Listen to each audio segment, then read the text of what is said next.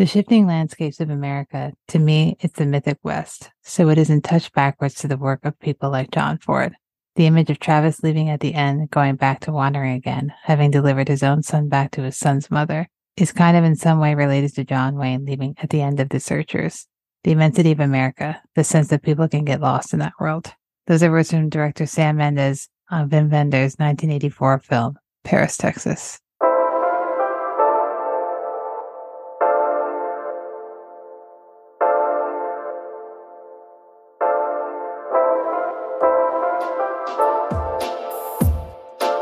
Seeing Faces in Movies is a podcast where each month I focus on the works of a different director or cinematographer, and each week I invite a guest on to discuss the film and the artist's filmography. Today we're talking about Paris, Texas, and a quick synopsis of the film is Travis Henderson, an aimless drifter who has been missing for 4 years, wanders out of the desert and must reconnect with society, himself, his life, and his family. The tagline for the film is "A place for dreams, a place for heartbreak, a place to pick up the pieces." The film stars Harry Dean Stanton as Travis Henderson, Dean Stockwell as Walt Henderson, Ahal Clement as Anne Henderson, Hunter Curson as Hunter Henderson, and Nastasia Kinski as Jane Henderson. It's written by Sam Shepard, adapted from a story by L.M. Kit Carson, cinematography by Robby Müller, edited by Peter Prescott, and music by Ry Cooder.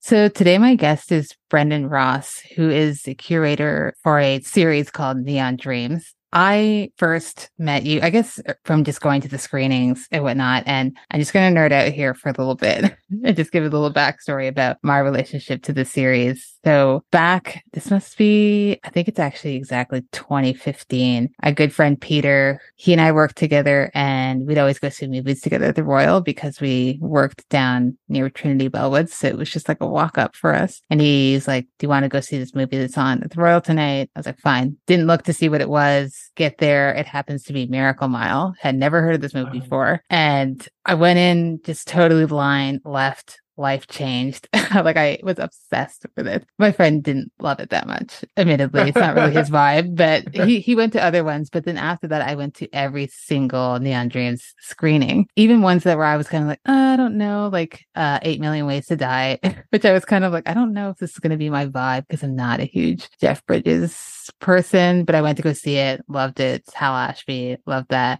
Then I moved away to Ireland and missed like about a year and now I have a kid, so I can't come as often, but I try and go whenever I can because sometimes it'll be movies that I already know and love and want to go see. And sometimes it's stuff I've never heard of before. So, I'll let you introduce yourself, but, I'm a huge fan of Neon Dreams. So I'd love for you to tell the listeners a little bit about Neon Dreams, yourself, and what your relationship is to cinema and specifically, the films of Robby Müller. Cool. Well, thank you, Felicia. That's so nice. I'm so glad that Miracle Man was your first screening because that was a massive one for me. That was that was the first time I've ever done a Q&A. Like we actually flew in the director Steve DeJarnette to come in from LA. And again, for someone who's never actually done a Q&A before, it was exhilarating and terrifying and exciting and all of the emotions at once. That was a very memorable screening. So I'm glad that was the one that you made it to first. Yeah, a bit about Neon Dreams. I've been doing it since 2015. That was one of the first screenings. Originally, I was very focused on kind of neo-noir crime thrillers, typically just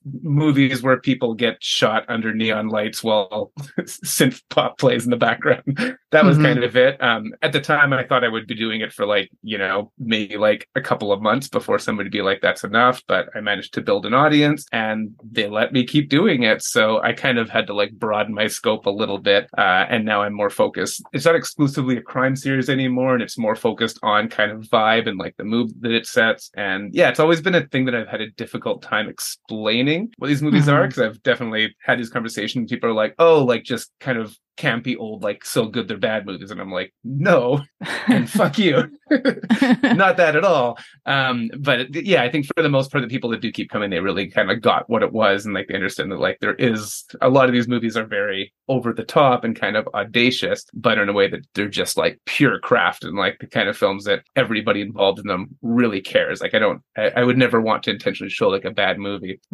Yeah, that's a bit about it. And I've kept going with it. I've switched switched over after the whole pandemic happened. I switched to like an online version for a while where we just kind of did like digital screenings and had like a live chat going on, and we'd like raise money for different charities. That was a lot of fun because we don't have to worry about like booking fees, and we can just play whatever we want. We don't have to worry about like enough people buying tickets. It's just like, I'm going to play this weird movie. And that was a great way to like get through that hellish time. And then after the world opened up again, I moved over to the review cinema, and it's been great. Yeah, it's like you said, I wasn't sure what year it had started. So it's cool that I've been going that long, and also realizing how young I would have been at that time versus now. So it feels like a whole different era. But I have also seen like the evolution of the different films that you've shown, and, you know, the people I'll never forget. And I know this is not a podcast about not Neon Dreams, but just it's my excuse to talk about movies I love. I'll never forget certain screenings like when you did Out of the Blue, and a few of us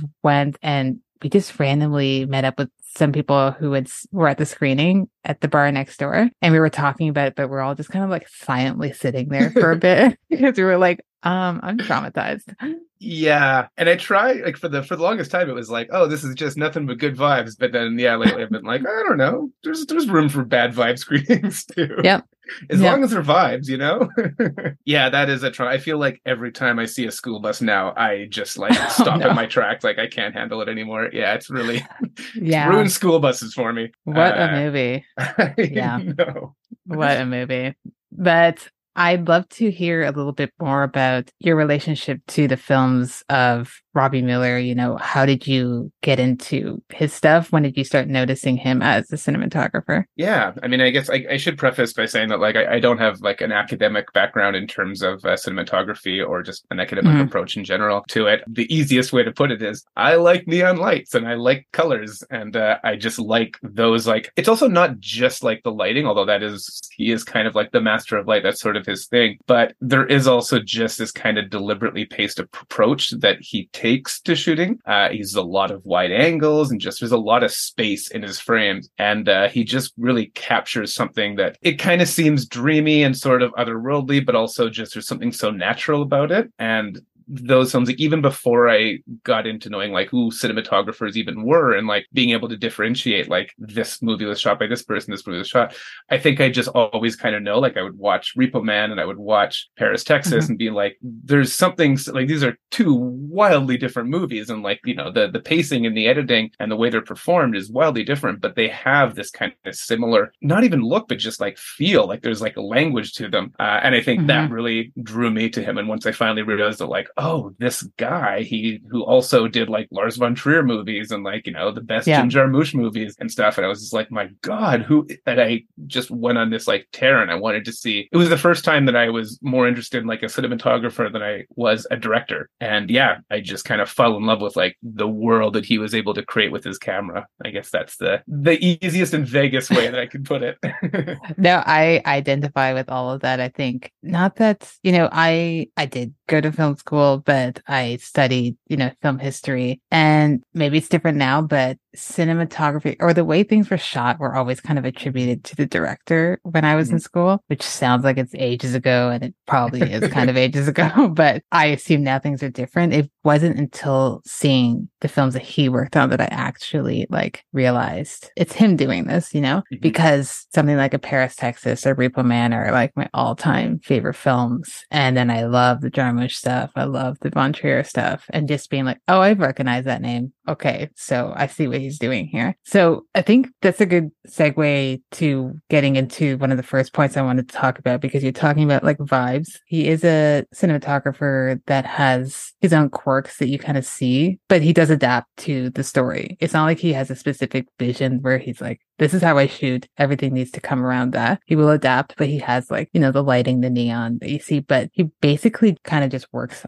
on vibes. And I say that because I've been doing research on him, and the way he talks about the way he shoots, he just says it's through feelings. He's like, he rarely discusses technical stuff prior to it. He doesn't really care about the camera he's using or the lenses. He just wants to get out there, hold the camera himself. He doesn't use an operator, and just feel the scene, the location, where he is, as opposed to being like, I need this specific camera, and he's using the natural lighting. So for you, when you're watching his films, do you feel that he's kind of just taking in his environment and utilizing that? Yeah, 100%. Like, I definitely get the feeling, like, some of the stuff, I mean, we're focusing on Paris, Texas. I think some of that stuff, you really get the feeling that you just kind of like made it up on the spot, like they arrived on a location. And I guess, like, to use an example, one shot that really comes to mind is, do you remember, like, at the end when Travis and his son are coming back from the bar after they first saw I'm forgetting Natasha Kinski's character name. Jane, thank you. After they first saw Jane, then he took Kiss into the bar, and him and Hunter are leaving the bar and walking across the street to the hotel. And it's just this dark, dusty road where there's just newspapers blowing all around. You can't like plan that. Like, I know that they, I'm sure they put newspapers down to like make them blow around, but just the way that like the wind kind of caught that and the way that the sun was setting on it, I feel like they just kind of arrived and they were like, oh, this is something. Let's see what we can do. Like, that's kind of the impression that I get. I think with like all of his work, but with this one especially, it really does feel like it was just like this like lightning in a bottle. They just kind of were like, let's kind of run with it and see what we can capture. Yeah, that's how I feel about it. I think it's that, especially when you're talking about Paris, Texas, and the work that he did with vendors. They talk about how they're both not American and they're being put into this Texas landscape, which is different than even you and I are familiar with because we live in Canada. We don't really have that desert landscape, at least in Ontario. And for them to navigate not romanticizing it. And when I was reading them say that, I thought that was really interesting because I think when the film opens up on the desert landscapes there behind Travis and you see how vast and beautiful it is, you kind of just romanticize it yourself. At least I do, where I'm like, oh, this is so beautiful. It'd be nice to live there. And I'm sure it probably isn't, totally. The best. So for them, they were like, we are provided with something so visually beautiful. How do we not make it better than it actually is? How do we just present it in its realness? So when it comes to like the landscapes in this, because that's kind of what this film is known for, how do you feel about the way the landscapes are shot? Because sometimes for other people, if someone else were to take this, it could overpower the story.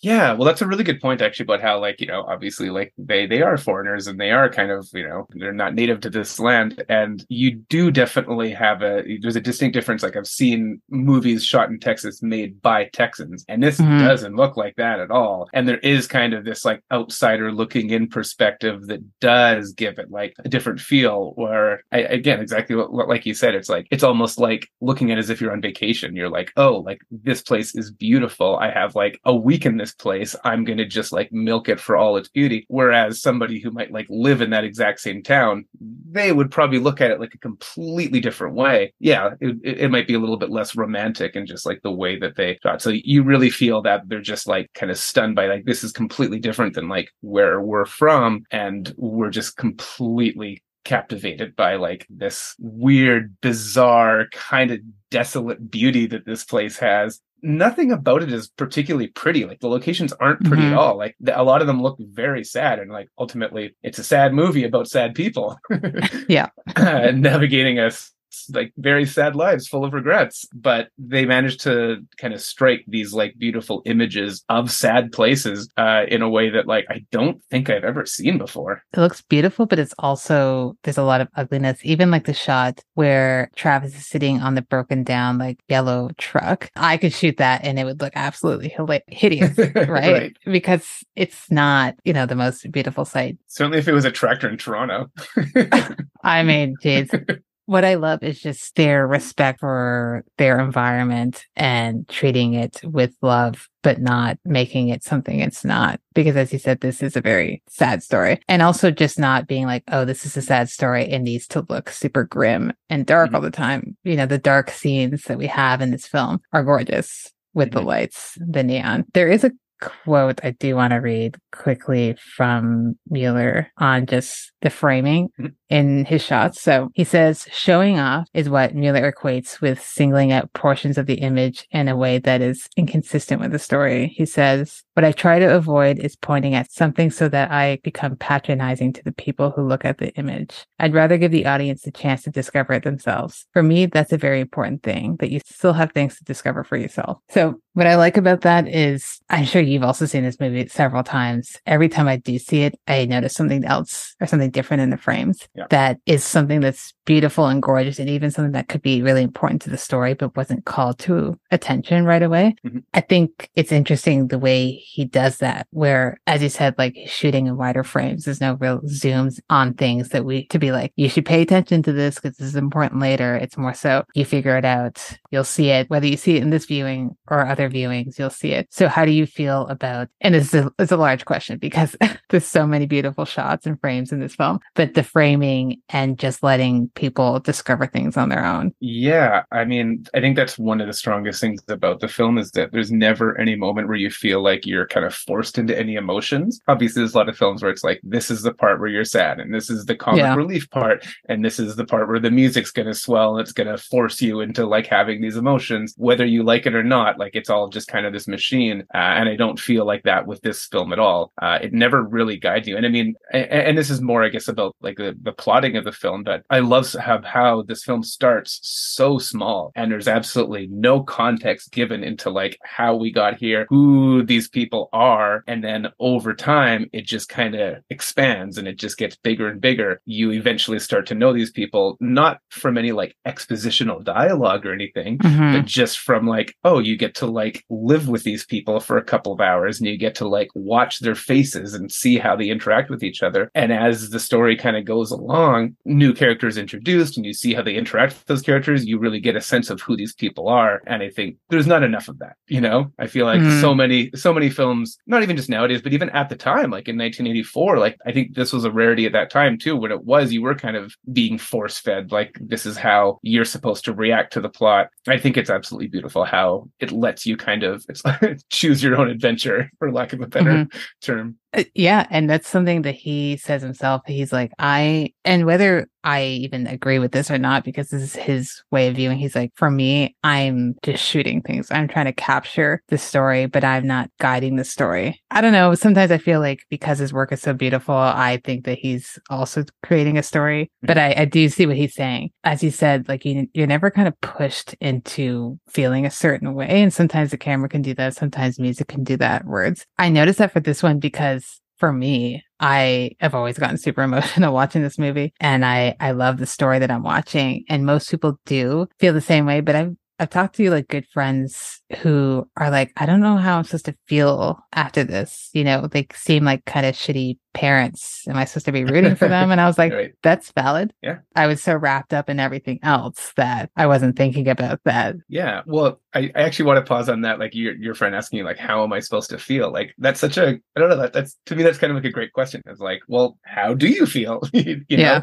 like you're not really supposed to feel any one way or another. And like, you know, maybe like I'll feel one way and you'll feel a completely different way. And like, I don't know, that's kind of a beautiful thing. I do want to talk about, I mean, lighting is obviously a huge thing. For me, I love the daytime scenes. What I always associate him with is kind of nighttime, or what I love about him the most is his nighttime shooting and the lighting there. And I know there's one really kind of famous shot where Travis and Walter inside the diner and they have the car lights on the outside lighting them in. And I just loved that shot. Müller just being like, why don't we just turn on the car light? Yeah. And see. So it's stuff like that where it's just kind of utilizing the environment around them. So for you, are there any other shots that really stick out and why? Because there's so much to pick from, but there's always going to be like a few shots that always stick in your brain. Yeah, totally. I mean, you know, the whole movie does feel very Edward Hopper-esque, I guess, just the way that it kind of has this, you know, it uses shadows and uses light to kind of like tell a story of America almost. But I mean, the one that you mentioned, that is brilliant because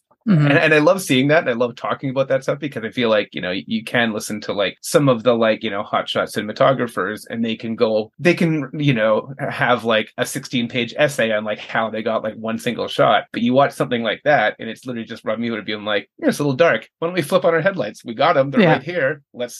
Why don't we see how that looks? And then they probably both looked together and they were like, that's pretty good. And I love that stuff where you can just, and that again goes back to what you're saying about how like it's all instinctual. Like I feel like they just kind of get there and they're like, you know what would look really good? if we turned on this light. But so yeah, I mean, I think that is kind of, there's some of their strongest suits, and it doesn't feel like impossible setups. Like everything seems so like attainable, and you're like, oh yeah, I kind of can get an idea of how they did that, and I can see why they did that. And I always feel like, I don't know, that's so much more impressive than anything that like you look at a shot and be like, I'm completely baffled by how anybody could possibly have pulled that off. Like the answer is kind of right there in front of you. It's more about like how you got to the place where you're like, this is the best option to go with. Yeah, in terms of like particular shots, I mean, definitely, I don't know, the theme park peep show thing, just the whole design of that is mind-blowing. And apparently they built that like from scratch. Like I don't think that's a real thing that's ever existed anywhere. No. And just the way that's lit, I always think about like, there's in like the center of the hallway to get into each of the individual rooms, there's that cigarette machine with the green neon light emanating from it. I mean, again, I can't explain why that is so beautiful beyond just it's beautiful. Like it just works. It's the framing of it just kind of just works, and it works for that scene. Yeah, it's consistent with like the mood of the film, and it's just a beautiful image. And each of those individual rooms, I kind of want to see. We only got to see 2 of them. I want to see all of the rooms. Same. I'd love to have a little museum in there. Yeah.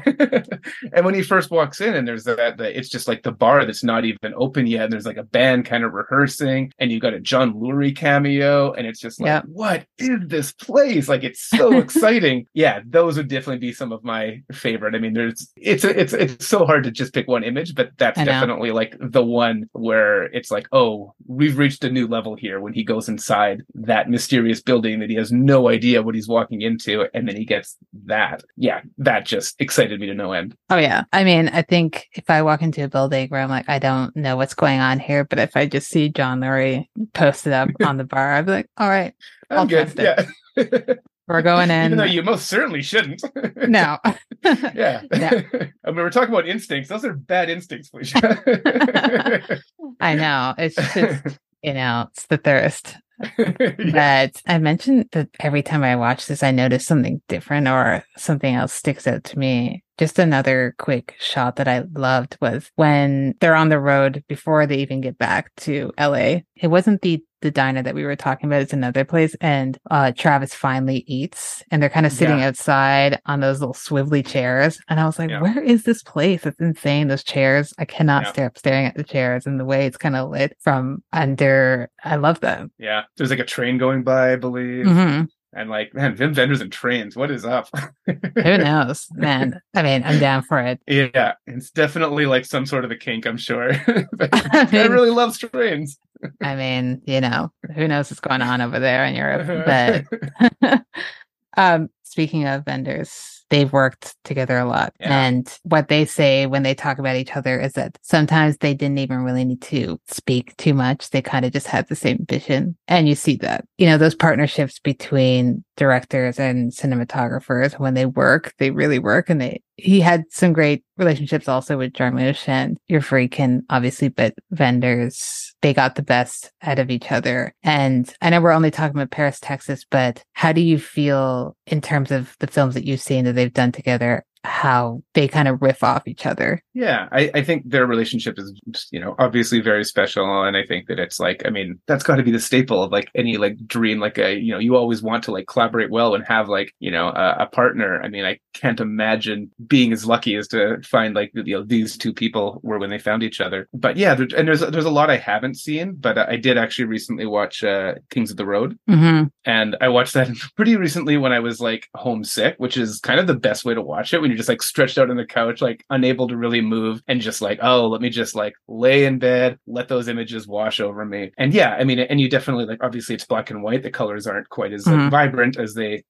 are here for obvious reasons, but it really does have, it's just like, the angles, those wide, vast shots. It's all there. Like all the blueprints for like their later collaboration are all on display. And you really get the feeling, because it wasn't like the first movie that either of them have done, but it really feels like they kind of helped each other develop their own styles. And that was kind of the genesis of like both of their works. And like, obviously like Wim Wenders he has worked with other people, and so was Robby Müller, but in each direction they had, they kind of took a piece of that working relationship and took that with them, I think. And you have to remind me, that wasn't their first movie, was it? Had they done work before that? Together? Yeah, together. No, they had done Summer in the City, which is the first they did together. I haven't seen that. Have you? No, that's why I pulled it up quickly to double check if it was the first or not. No, they did it quite a few before. They did 3 before they even got to Alice in the Cities. Oh wow. Yeah. Alice in the Cities. Yeah, there's a lot that I still have to see. But to me, that was the first collaboration that I saw. And yeah, you really just get the fact that they were, I don't know, I guess their skills were pretty honed, but they really did just kind of complement each other in a big way. It's funny that you mentioned Kings on the Road, because first time I saw that was the Lightbox years back, was putting on the Road trilogy.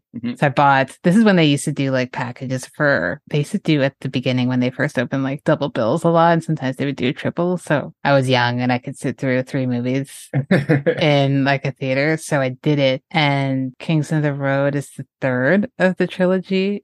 By that time, you're getting tired, but I just remember it was late. And I don't think this spoils the film. I don't know if there's really spoilers in this, but the specific poop scene in that movie, has not left my brain since. It's been over a decade. I was like, sir, what? That was new to me. I somehow didn't get that spoiled. So yeah, that was that was a good shocker when that happened. Yeah. And then I immediately had to Google. I was like, this is real. Okay. Yeah. This actually happened. Yeah. So I always associate that movie with that, which is fine. It's still a great movie. I still highly recommend it, but it's just a side note. But yeah, their work together is just really magical, and just to see what they could do in both black and white and color, but him always having the ability to adapt to the director he's working on, because as he said, he's just shooting the story that they gave them. He is being given what he should be shooting, and that's what he does, because in his mind, I'm just doing my job and I'm leaving. A journeyman type. Yeah. Right. Which I love. I love that about him. It's just like a relaxed dude. Not that it's bad to take your job seriously. I mean, if you're good at it, why not? You've earned the right. But I'm more of a relaxed type person. I love relaxed people who are like, yeah, whatever. Yeah, me too. And I don't think I don't know who comes to mind as like the opposite, like David Fincher, I guess. Like, I don't think David Fincher could have made a movie like this and it wouldn't have those feels that you get out of this. It would have been so controlled and so specific, and everything happens for a reason. And I love movies where you're just like, why did that just happen? Why did we just watch a man defecate like that? Surely that wasn't part of the plot. That didn't have to be in there, but there it is. And I feel like I know that character a little bit more now. Oh yeah, we're in it. We're personal. Best friends now. Yeah, exactly. Yeah, I that's what I love about. Sometimes even with this, I'm sure there's shots that weren't planned, and they were like, "That looks kind of cool. Can we use it? Maybe we will. Maybe we won't. Let's shoot it." And it just makes for a gorgeous film. And this did win when it was in Cannes, the biggest award there that year. Müller talks about how right after that, when he would get interviewed by, either journalists or other cinematographers or people in the industry, they'd always ask, how did you get that shot with the mirror between Travis and Jane? And he'd be like, oh, we just shot it. I just figured out the lighting. And they would get so mad at him because they just thought that he was like gatekeeping information. And he's like, no, I just shot it. Yeah, it was a real two-way mirror. Yeah. So where we're naturally heading towards now is these scenes, third act here. I'm ready for it. I'm ready for it. I'm scared because it's an emotional time once you get up to it. And this movie is 2.5 hours. For me, it doesn't feel that long. No. But once you get to that, it's like, okay, you kind of hold your breath, and it's a long time to hold your breath because it is a long enough scene, because you're like, what's going to happen? And the way that that's shot is just so magical. And I remember even when I first saw it being like, how is this happening? And realizing it doesn't matter. Just watch it, So how do you feel about the scene? How do you feel about the look of it? If it matters, if we know the techniques, if they had done it, using tricks, would that matter? I don't think so. I mean, I feel if anything, it might have taken me out of it if it really did feel like there was some sort of like trickery going on, because that's just kind of not the movie it is. And it would have really changed the tone if it did, like, they introduced some, like, wild, like, De Palma-esque, like, technique to, like, split diopter or something like that, to, like, you'd be like, oh, that's okay, we're going that direction now. But no, I think that, like, how they just, like, they didn't fake it. Like, it was, like, I knew that it was Robby Müller's idea to do the, I guess, one-way mirror. Yeah, that's it. Yeah, one-way mirror. And the fact they just, like, they didn't fake it, like, whether it was was it Nurse Bibby, the first nurse, her, or Natasha Kinski, like, they really couldn't see Harry Dean Stanton on the other side, and they just kind of, like, filmed it that way. And I know they had to pump, like, a ton of light in it to, like, really make that work and actually make it invisible on her side. I mean, it seems like it was so hard. You would imagine that being so hard to shoot, but, like, you wouldn't know it by looking at it. It just felt so effortless. And yeah, it's a huge scene. Like, it almost seems like it's, like, the greatest stunt that any movie's ever pulled off. Like, it's this, like, just this huge bombastic moment, but really it's just two people having a quiet conversation, and somehow that feels like it's all built up to, like, the biggest, most explosive, seem like it's like a Mission Impossible level, something like spectacle. And it's just kind of Sam Shepard taking over with his poetry. And it all comes together. And that's when, like, in that scene, like, it's so kind of hard to listen to, just because it is so emotional and feels so invasive that you're even there listening to it. Like, you're like, I shouldn't even be seeing this. This is between these two people. Why am I allowed to be here? And in addition to it just kind of being that emotional, it also really does pull the entire movie together. All that mystery that came before it, all that, like, why was this guy wandering the desert just aimlessly? Why all of these things? It all weirdly makes sense. It's the fucking greatest. Yeah. As you said, like, you kind of feel like you shouldn't be there, and they're talking through their phones, and they're not looking at each other, even though his back is turned. Yeah, but when he turns his back, I was like, I'm going to lose it. I can't handle this. This is too much for me to handle. And it's also a masterclass in acting from both of them. The writing, the directing, cinematography, everything. It's like one of those few scenes in, like, history where you're like, every single thing worked perfectly. Yeah. What I also love about this is that one of the facts I read was, because they're shooting on film and they really didn't have that much money, and they were shooting chronologically. So this is towards the end of their shooting schedule, and they were running out of film. They're like, we got to get this, so you got to do it. Like, we don't have the money to buy more film. So whether the added pressure, helped them get there or not, but it just works so perfectly. And it's one of those things. I had this conversation with someone else where sometimes when you're looking at auteurs per se,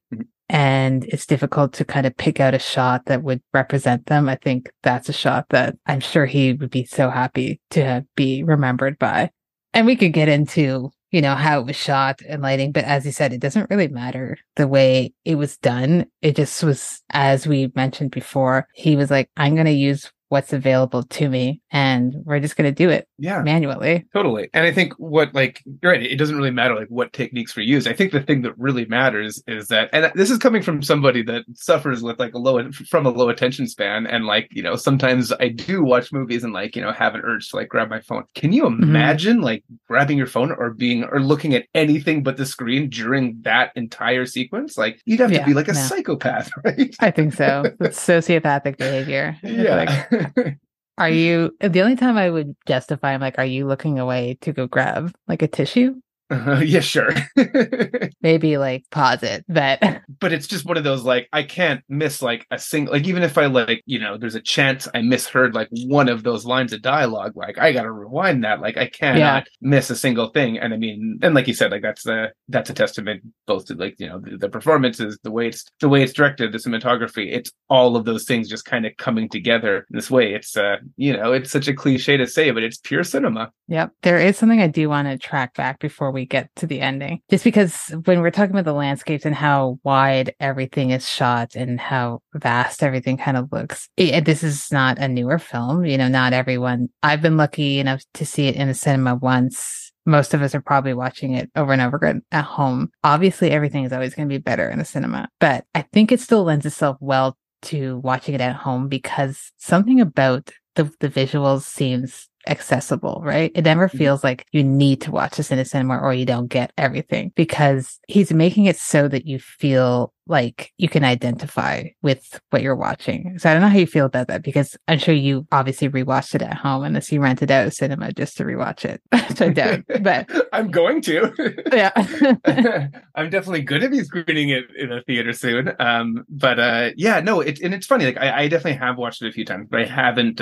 Watching it yesterday was actually the first time that I've seen it in. It's been like probably almost a decade, honestly. So no, I really did feel like I remembered all the beats, and there was no like enormous surprises, but just like, the sequence of ways in which things happened, and just like, the feelings that kind of washed over me. It kind of did feel like I was watching it for the first time in a lot of ways. And I mean, everything's better in a theater. Like there's no movie that isn't better in a theater, I don't think, unless you're just like, whatever, like, I hate watching some kind of like, stupid on Netflix, I guess. Like some things are better to watch on like Netflix on your phone. I guess I can see that argument, but really anything that's like, shot on film, or anything that like comes from like a certain era, I think it's just a better experience because you're entrenched in darkness. You don't have that option to like look at your phone, unless you shouldn't. Otherwise, you're a terrible person if you do. Yeah.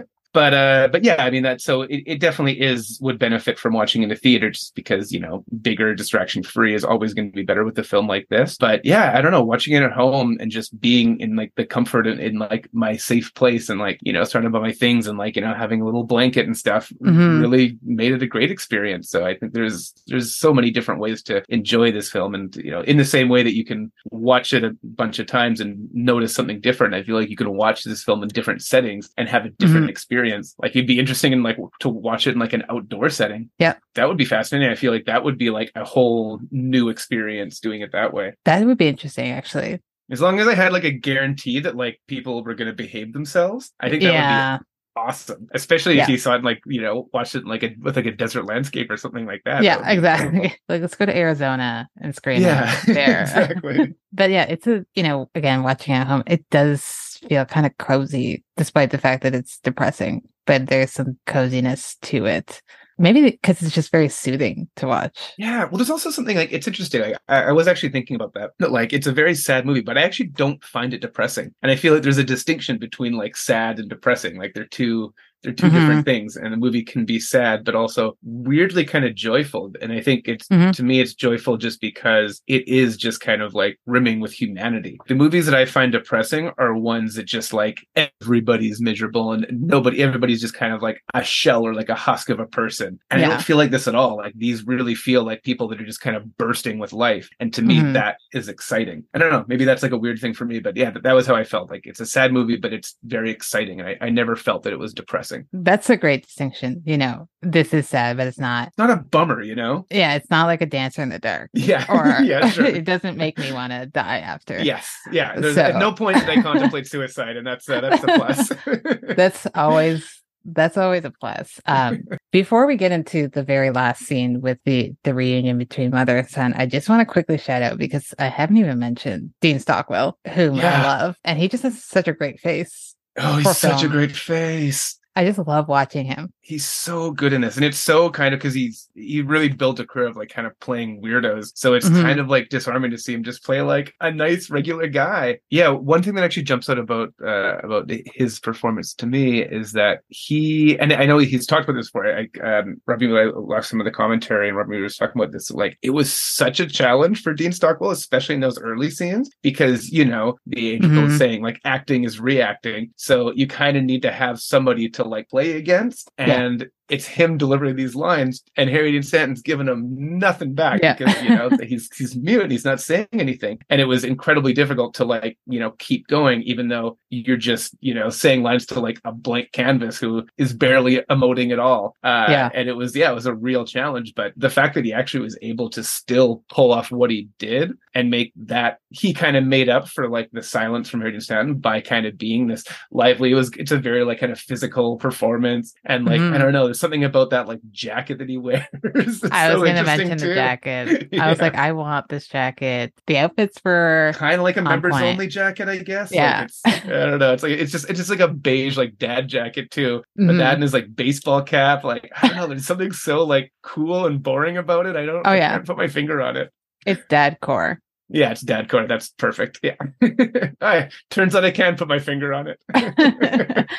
I won't dwell too long on them, but I just love their dynamic and they work so well together. And you really feel like they could be brothers. And I know obviously they're actors, that's their job. But some of the way that he delivers those lines to Travis in the early times before he starts speaking is like when you're annoyed at your sibling, where you're like, can you just, stop being like this? Yeah, so great performances. Also, Clément, she's great too, and Hunter, he's Hunter great is as well. great. It's yeah. Well, that's hey. I didn't. There's one thing I learned just from doing research before this. I did not know that he was a son of Karen Black. I was just gonna say that because I also didn't crazy. know. Had no idea. Yeah, I was like, what? That's absolutely insane. How is this not information that's not talked about? I know. I don't know how it took me that long to realize that, but that's that's huge. And of course, his dad is the co-writer of the film, and that's cool too. But Karen Black is his mom. Like, that's crazy. But you're right though. He's so good. And like, I feel a lot of like, especially like movies in the 80s, they really lean into the like precocious kid thing. And sometimes it can be like just insufferable, but he's really good. Yeah. I don't know. I think about that scene a lot of like them watching the vacation footage, that 8mm vacation footage. I know. And then when he finally says, as he goes to bed that night and he calls him dad for the first time, and it's like, oh. I know. It's just so good. And for someone who hasn't acted before, it's great to be able to pull that out of a performer, especially a kid performer. Shout out to all of them before we get into, well, I guess that ties into the last scene because Hunter has a great big part in this. So we're getting into now. Travis brings Hunter to his mom for their reunion, and that's a big scene also, right? That's where the movie ends. And up until then, you have his adoptive parents who are very caring and understanding. Whether you're a parent or not, you can understand how it could be traumatizing to be like, well, I've raised this kid now for 4 years. Yes, you're the real parents, but I also don't know where you are. What's happening? What's the deal? Is she going to want to keep you? Is this going to mess you up even more seeing her? And then she's just like, I can't.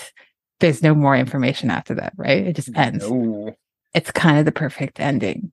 Too much information would have kind of killed it. So we were talking about how you're supposed to feel. Are you supposed to feel a certain way? I don't think you're supposed to feel anyway, but I guess how do you feel about that scene?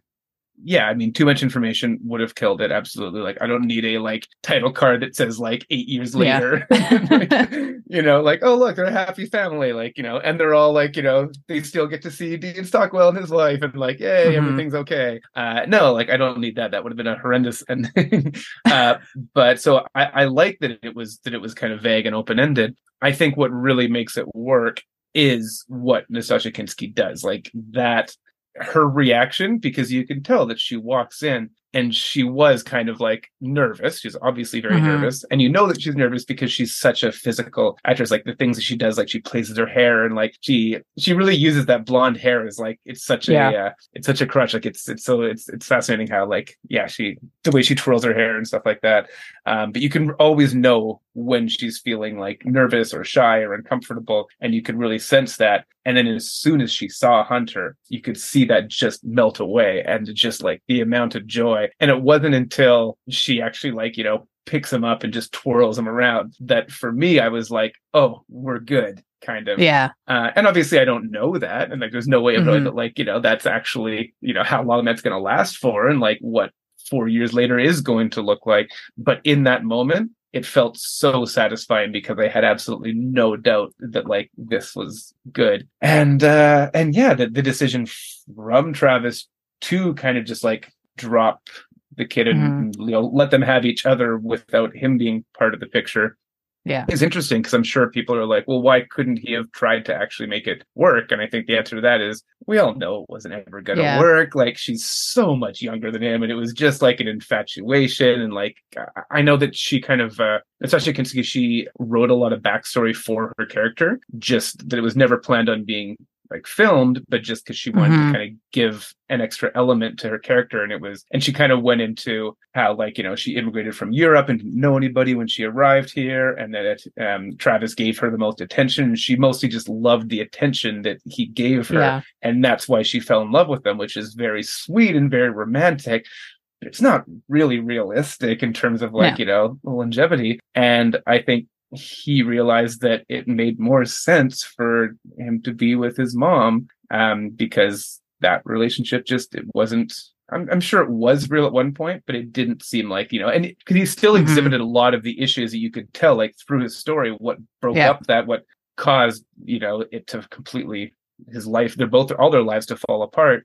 And you can still see that he still had those things. Like he had the jealousy when he quizzed her on, like, do you take home men? Like he's still asking her those questions. Like he hasn't like gotten over that part. He's still drinking. Like he took Hunter to the bar after. So like he's, there's absolutely, like, I feel like it went out of its way to show us that, like, oh, these things this behavior is going to repeat. And I think he realized that, and he made an executive decision that would be best for them. That's how I felt. Which shows in that little spurt of time, like, character growth, because that's just growth for anyone to have the realization to be like, I'm not the best person for these people, whether I'm still in their lives to some capacity, that's different. But just being like, this won't work because I haven't fully changed yet. So I can't be your main person right now. So I love that ending, and it's sad, but it's also heartwarming. And as you said, when she picks him up, that's when I was able to finally breathe again and being like, even if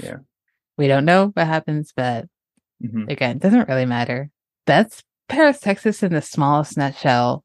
Really, it's a film that needs to be seen, and we can talk about it all day. But before I hand it off to the last section, is there any other points you'd like to bring up in terms of the visual aspects of the film? Oh, great question. I mean, we already kind of went into the theme park peep show. That was the one I really wanted to make sure. Oh, I do want to talk a little bit about Natasha Kinski's pink sweater, like that iconic pink sweater that, I mean, this is just like, this is just trivia, but I thought it was so cool. I found out that like up until like the day of shooting, the inventor was like, nothing's working. None of the wardrobe's quite working.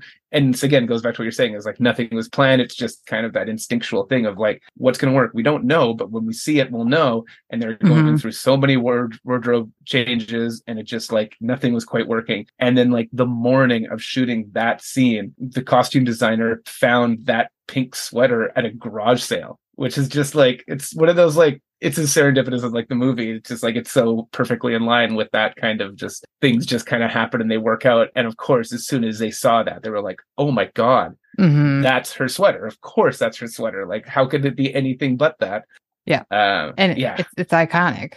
It's so another thing where sometimes you'll see on the internet like images where it's like the face is blocked out and you just see the silhouette, and you'll see like the pink sweater and the blonde hair, and you're like, yeah, I know what that is. I know what movie that is. Yeah. I don't need to see the rest of it. I know exactly what that is. And that's wild to be like, it could have been a day late, or they could have not come across the garage sale, and we would never have had that sweater.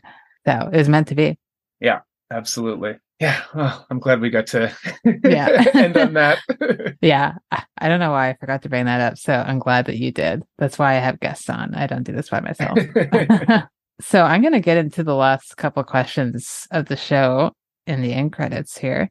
The first one is, if someone comes up to you and says, hey, Brendan, I am getting into looking at films from a cinematographer perspective. I hear about this Robby Müller guy. I've never seen any of his films. Where should I start? Which one do you think would give me the best version of him so I can move forward? Which film are you picking? Would it be this one? If so, why?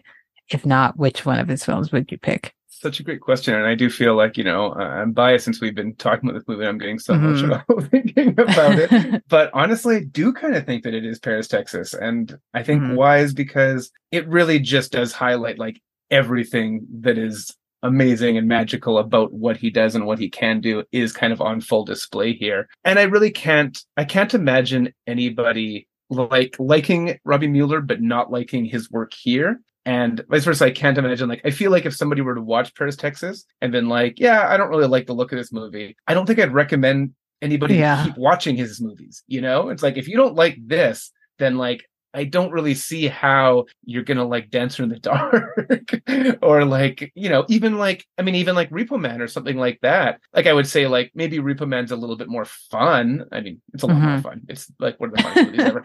But but I mean, it's like, I feel like this really does like summarize kind of what it encapsulate what he does. And yeah, so I think this is kind of the best place to start. And if you like this, keep going. And if you don't like this, just move on. Maybe you just don't like movies. Well, yeah, exactly that. I think for me, my answer is also Paris, Texas. I'm biased. As I said, this is my second favorite film of all time. I'm always going to push Paris, Texas. And as you said, like, if you don't like this film visually, if the visual part of this film is what bothers you, I cannot imagine how you would like anything else that he would do, or, not to be harsh, how you would like film in general. Yeah, I agree.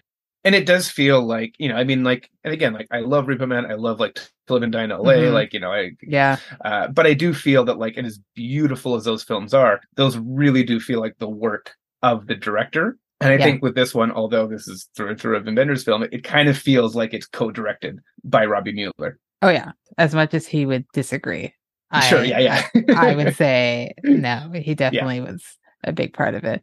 Absolutely. Yeah, so both in agreement there. The second question is the double bill question, and I will say that most people don't give me just one double bill because it's dependent on the feel. Who's it for? Is it for me? What's the deal here? So if you have more than one, that's totally fine. But if you're creating a double bill, either for yourself or someone else, what film would you pair this with and why? It doesn't have to be a Wenders film. It can be. Okay. It doesn't even need to be. Some people just go completely off kilter and be like, this is my reason why I would want these two together. So. Yeah, that's interesting. So it doesn't even have to be a Robby Müller double bill. No.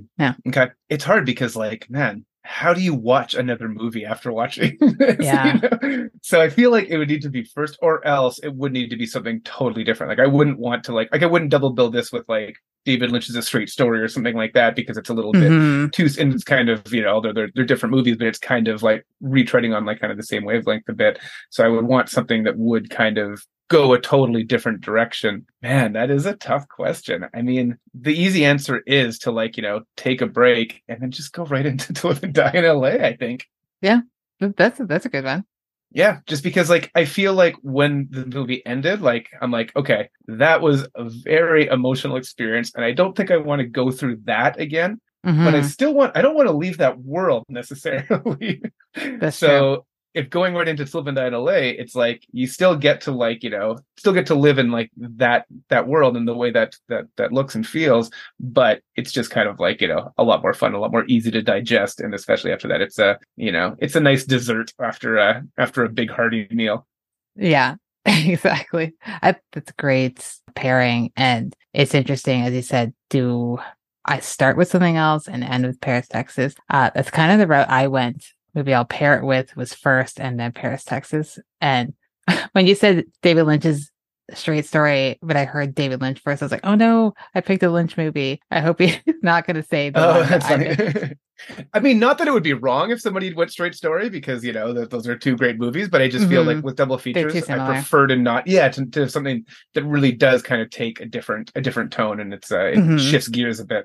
Yeah, so I went Wild at Heart for it because I think it's kind of also a road movie. I would start off with the chaos and go into Paris, Texas. Again, there probably would need to be a break there, just to breathe there, to be like, okay, now I'm moving into another world that's less chaotic. It's emotionally, I guess, chaotic, but not, you know, as chaotic as Wild at Heart. It's hard to watch another film after you watch Paris, Texas. I didn't watch something after, and I watched it early enough where I could have watched something else, but I was like, you know what, I'm just gonna let this sit with me for the rest of the night. Yeah. So you're going Wild at Heart first then? Wild at Heart first. I like that because, like you said, it's very chaotic, but it ends on such a, I don't know, it ends on a very, like, you know, light and kind of romantic, and that doesn't feel that unlike it. So it does feel like if this were like a mixtape, like the two songs would flow into each other very nicely. You know, it wouldn't be a jarring, a jarring transition. No, you can go something like, if you're going to go contrast, you can do kind of like a Von Trier with this, because that would be like, I don't know, it'd take a long time to recover from all of that. And there's definitely like similar themes there in terms of the like, you know, fatherhood and like, you know, am I actually ready to be a dad? And I guess in terms of Welded Heart, yes, he is. And in terms of Paris, Texas, no, he's not. There you go. You know, the binaries. Yeah, those are interesting double bills and from interesting filmmakers and just vibes throughout. I think that's the theme of this episode. That's the theme of Müller in general. Vibes. Yeah, what it's all about, right? Vibes. That's how I'm trying to live my life. I've joked about this before, but honestly, it's not really a joke. Everybody's just like, I don't care about plot. Like, I actually do not care about my plot in a movie. I just care about character and vibes. That's all I care about. That's all I want in a film. I feel like sometimes plot can just get in the way. Yeah. I want to thank you so much for taking the time to talk to me about such an important film and to chat about Robby Müller and cinema.